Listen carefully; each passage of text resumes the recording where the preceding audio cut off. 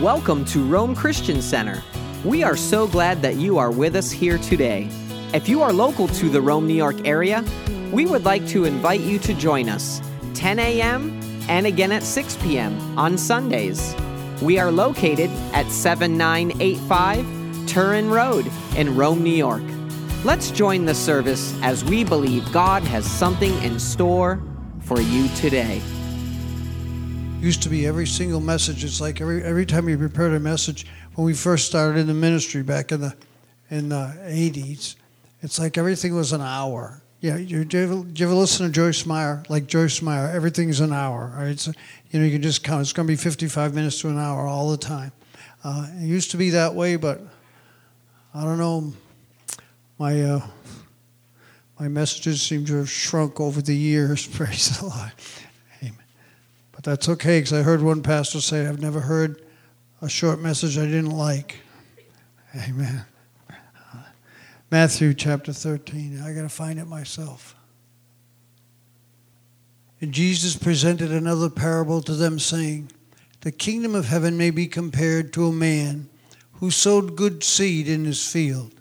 But while his men were sleeping, his enemy came and sowed tares among the wheat and went away.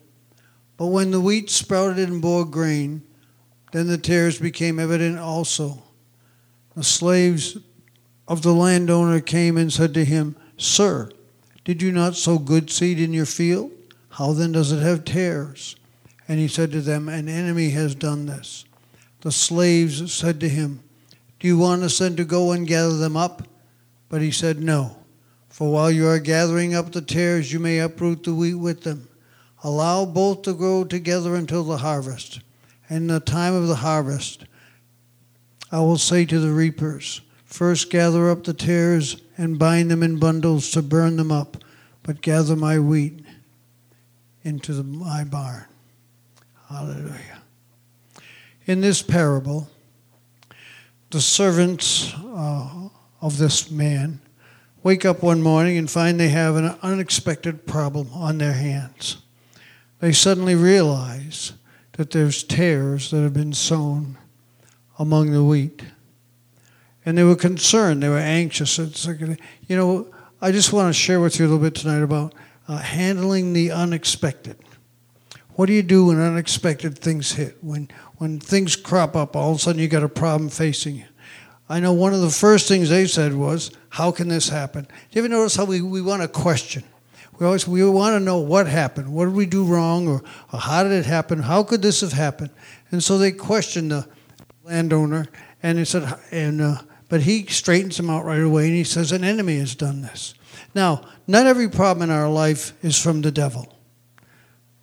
I'm convinced that I think there's three ways that trials, you might say, struggles can come into our life. One of them, sometimes God brings certain things into our life to test us, to strengthen us. Our faith really grows in times of struggle. That's when you learn to trust God. Like if in a financial situation, let's say you're having some financial difficulties. That's the time where you're really going to trust God for finance. You're going to learn how God is faithful. But if the finances are just flowing, it doesn't take any faith at all. I've often said a tree puts down its deepest roots in a time of drought. So when trials come our way, it might be God just kind of bringing us something that's going to strengthen our faith. And it might also be trials sometimes come because we do foolish, ignorant, dumb things. We make mistakes and we bring it on ourselves. Come on, somebody help me out. You've never made a bad. I've made bad decisions. I made bad choices, and I had to pay a penalty for it. But sometimes the tests and the trials come because it is from the enemy, and God is never going to test us by breaking your leg or giving you cancer or But sometimes the real negative things come. They're from the enemy, and because he is the corrupter of all things, and he's evil. There's nothing good about him. Everything negative on this planet comes from the devil. Everything twisted, everything corrupted, every war, famine, emotional torment, depression, fear, all these things, everything negative. It's really from the devil. And we have to understand that sometimes because we live on this corrupted planet, that we just come into exposure to things that happen in our life. The enemy came and sowed tares among the wheat. So they come to the landowner and they say, what should we do about it? And what did he say? He said, let them grow together. Allow them to grow together. So we have to learn that we are living in a perverse generation, the Bible says in Acts chapter 2. It says we are living in a perverse generation. But we have to learn to live in the world, but not be of the world. And with God we can, with His Holy Spirit helping us, we can live apart. We can live lives that are holy unto God, separate from the world, not acting like the world, not thinking like the world, not speaking like the world, but speaking like children of God, the ones that He holy and blameless before Him, walking upright in the world as a light and a witness to them. Praise the Lord. But the servants were anxious, and they said, basically, we did everything right. We did what you wanted us. How could this happen? Well, he said, obviously an enemy. But here's something we have to remember. When a problem comes into your life, it doesn't necessarily mean you've missed God. In fact, you might be right in the will of God. You remember the incident where Jesus told His disciples to get into the boat and go to the other side? And they got in the boat, and Jesus got in the boat, and He was asleep. You remember that? And what happened? They got out in the water, and the storm came. It's like, were they out of the will of God? No, they were doing exactly what God said. They were doing exactly what Jesus said. They got into the boat. They were going the other side. And Jesus was in the boat with them, and the storm still came. So just because a storm comes doesn't mean you've missed God. Doesn't mean you're out of God's will. It could be that you're right in the middle of God's will. And God used it to test them. He said, where's your faith? You're getting all panicky. Don't you know that I'm with you? And that's the way God wants us to be. When struggles come, when trials come into our life, if we get all panicky and upset, God wants us to stand up. Hey, don't you know I'm with you? Don't worry, I'm with you. Chill. Come on. Trust me. I'm with you. I'll take you through this. I'll get you to the other side. It'll be okay. But unexpected things happen because an enemy has done it. But the storms of life, they test us. We grow deep in our faith during struggles and trials. Our faith is developed through what we go through, and those experiences teach us to trust God. How are we going to handle it when struggles come, when storms happen? Are we going to look to God? Are we going to try to handle it ourselves? So you remember what the first thing they said? The servants. They said, you want us to go and gather up the tares? You want us to do something about it right away? And that's something that we often do. We try to figure out what to do, and we want to go do. We want to get this over with. We want to solve the problem. But sometimes we need to let God give us the answer. And they go to the master and they say, what should we do? Should we gather them up? And he says, no. And if you go to God, God always has the answer, and it's always the right answer. But whenever you go to God, when there's a problem in our lives, whenever we go to God, we have to be willing to hear God say yes or no, to say this or that. So many times, we've kind of make up our mind what we want to do, and we ask God to confirm it. God's not going to confirm our decision. He's going to give us His. There's an account in the book of Jeremiah where the Babylonians had come and they'd taken away the Israel into captivity. But they left some of the poorest people in the land. And they left somebody, they appointed a ruler over these people that were left. And one of the warlords came and killed the ruler. The guy who the Babylonians had put in charge, they killed him. And now they were afraid. It's like, oh boy, we're on their bad side. We better go to Egypt. So they were planning on going to Egypt, but first they came to Jeremiah. And they said, Jeremiah, we want to know what God says. Would you pray for us and tell us whether we should go to Egypt or not? And Jeremiah said, okay, I'll pray. So he goes and he prays. And he comes back a couple days later and he says, no, God says don't go to Egypt. It's okay. You'll be all right if you stay here. If you go to Egypt, you'll all die, but God wants you to stay here. And the first thing they said was, well, when they asked Jeremiah to pray, they said, we promise. We tell him, whatever God says we'll do. Whatever God says we'll do. Pray for us. We'll do whatever God says. And Jeremiah comes back and said, no, don't go to Egypt, stay. You know what they did? They said, you're lying. You're just doing that to get us. You just want us all dead. You want us to stay here so the Babylonians will come and kill us. And so they made up their mind to go. So it didn't matter what the prophet said. It didn't matter what God said. And sometimes we have to be careful that we haven't made up our mind so strong that we just want God to confirm our decision and not really want his. We have to be willing to hear God say anything when we go to God.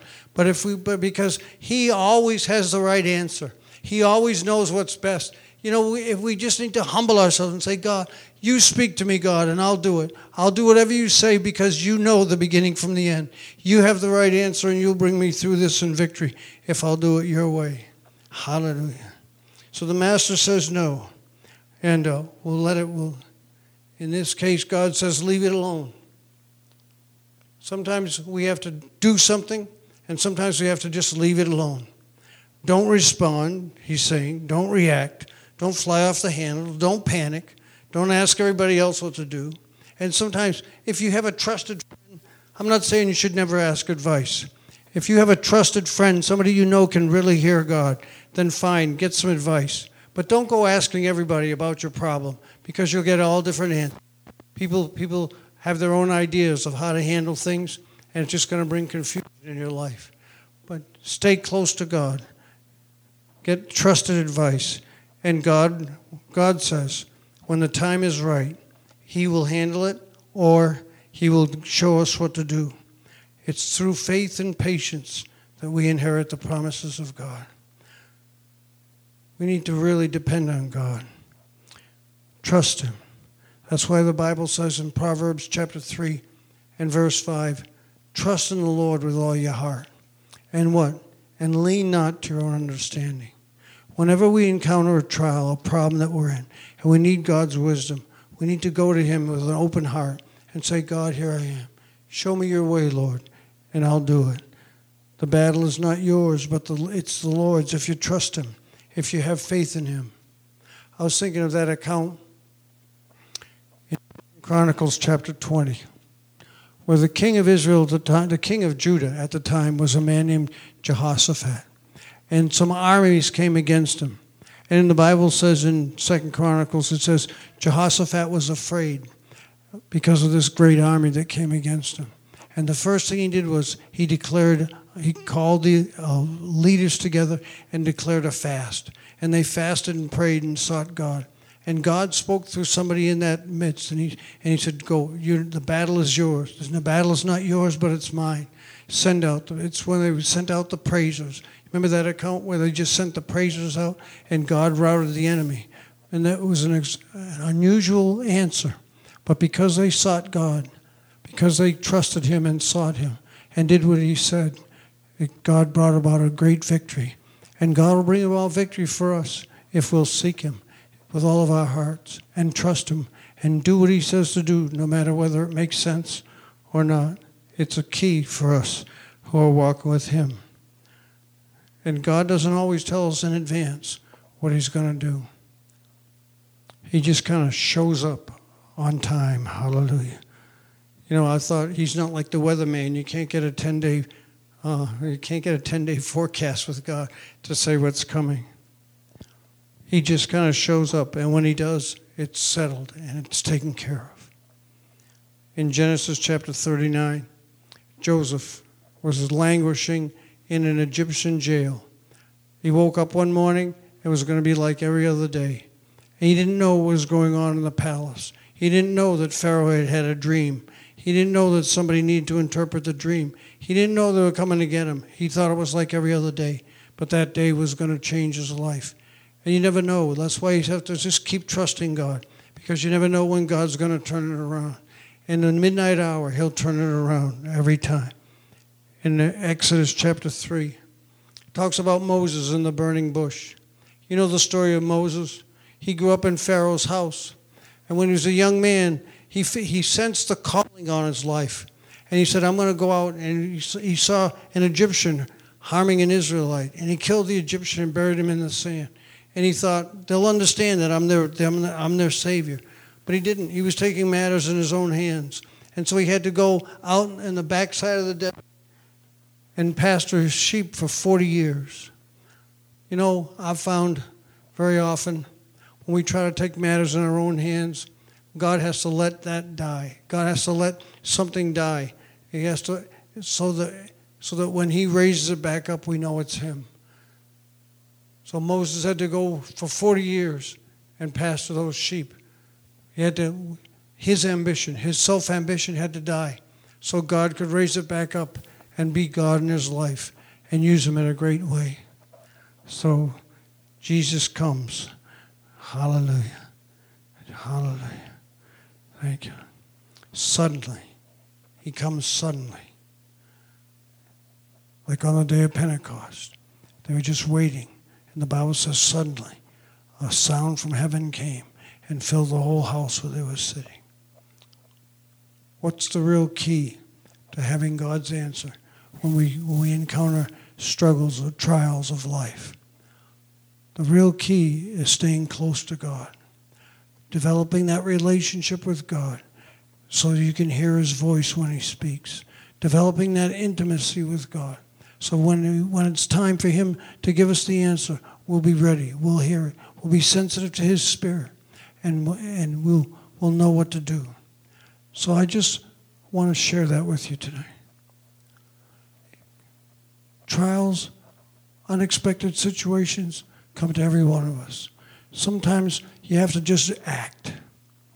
A few weeks ago, we had a flood in our basement. The washing machine didn't shut off and just kept pumping the water. And my wife went downstairs, and all of a sudden I hear her scream. I mean, really scream, like, nah, you know.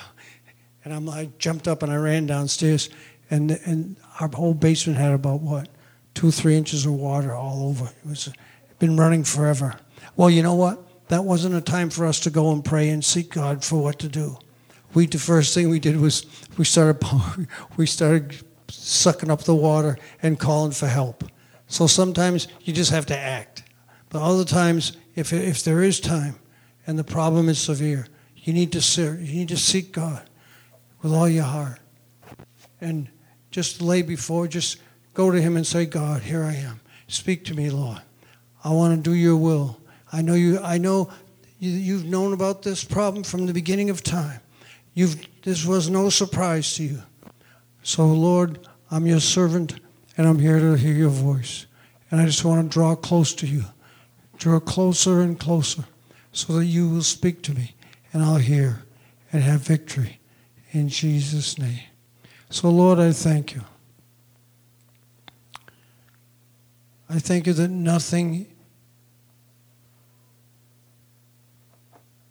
unexpected things may come to us, but they're not unexpected to you. That you, Lord, from all eternity knew exactly what was going to happen in our lives. And I thank you, Lord, that you are the answer, that you have the answer. If we seek you with all of our hearts and not panic and not get upset. So I pray, Lord, that whenever trials come into our lives, that we will seek you, stay calm, and find the answer. In Jesus' name. In Jesus' name. Amen. And amen. Hallelujah. Thank you, Lord. Thank you so much for being with us today. Our prayer is that your life be enriched through the power of God's Word, and that you be filled with His love and strength as you daily serve Him. To learn more about our service times and our ministry, and how it is that you can partner with us, visit us online today at RomeChristianCenter.com.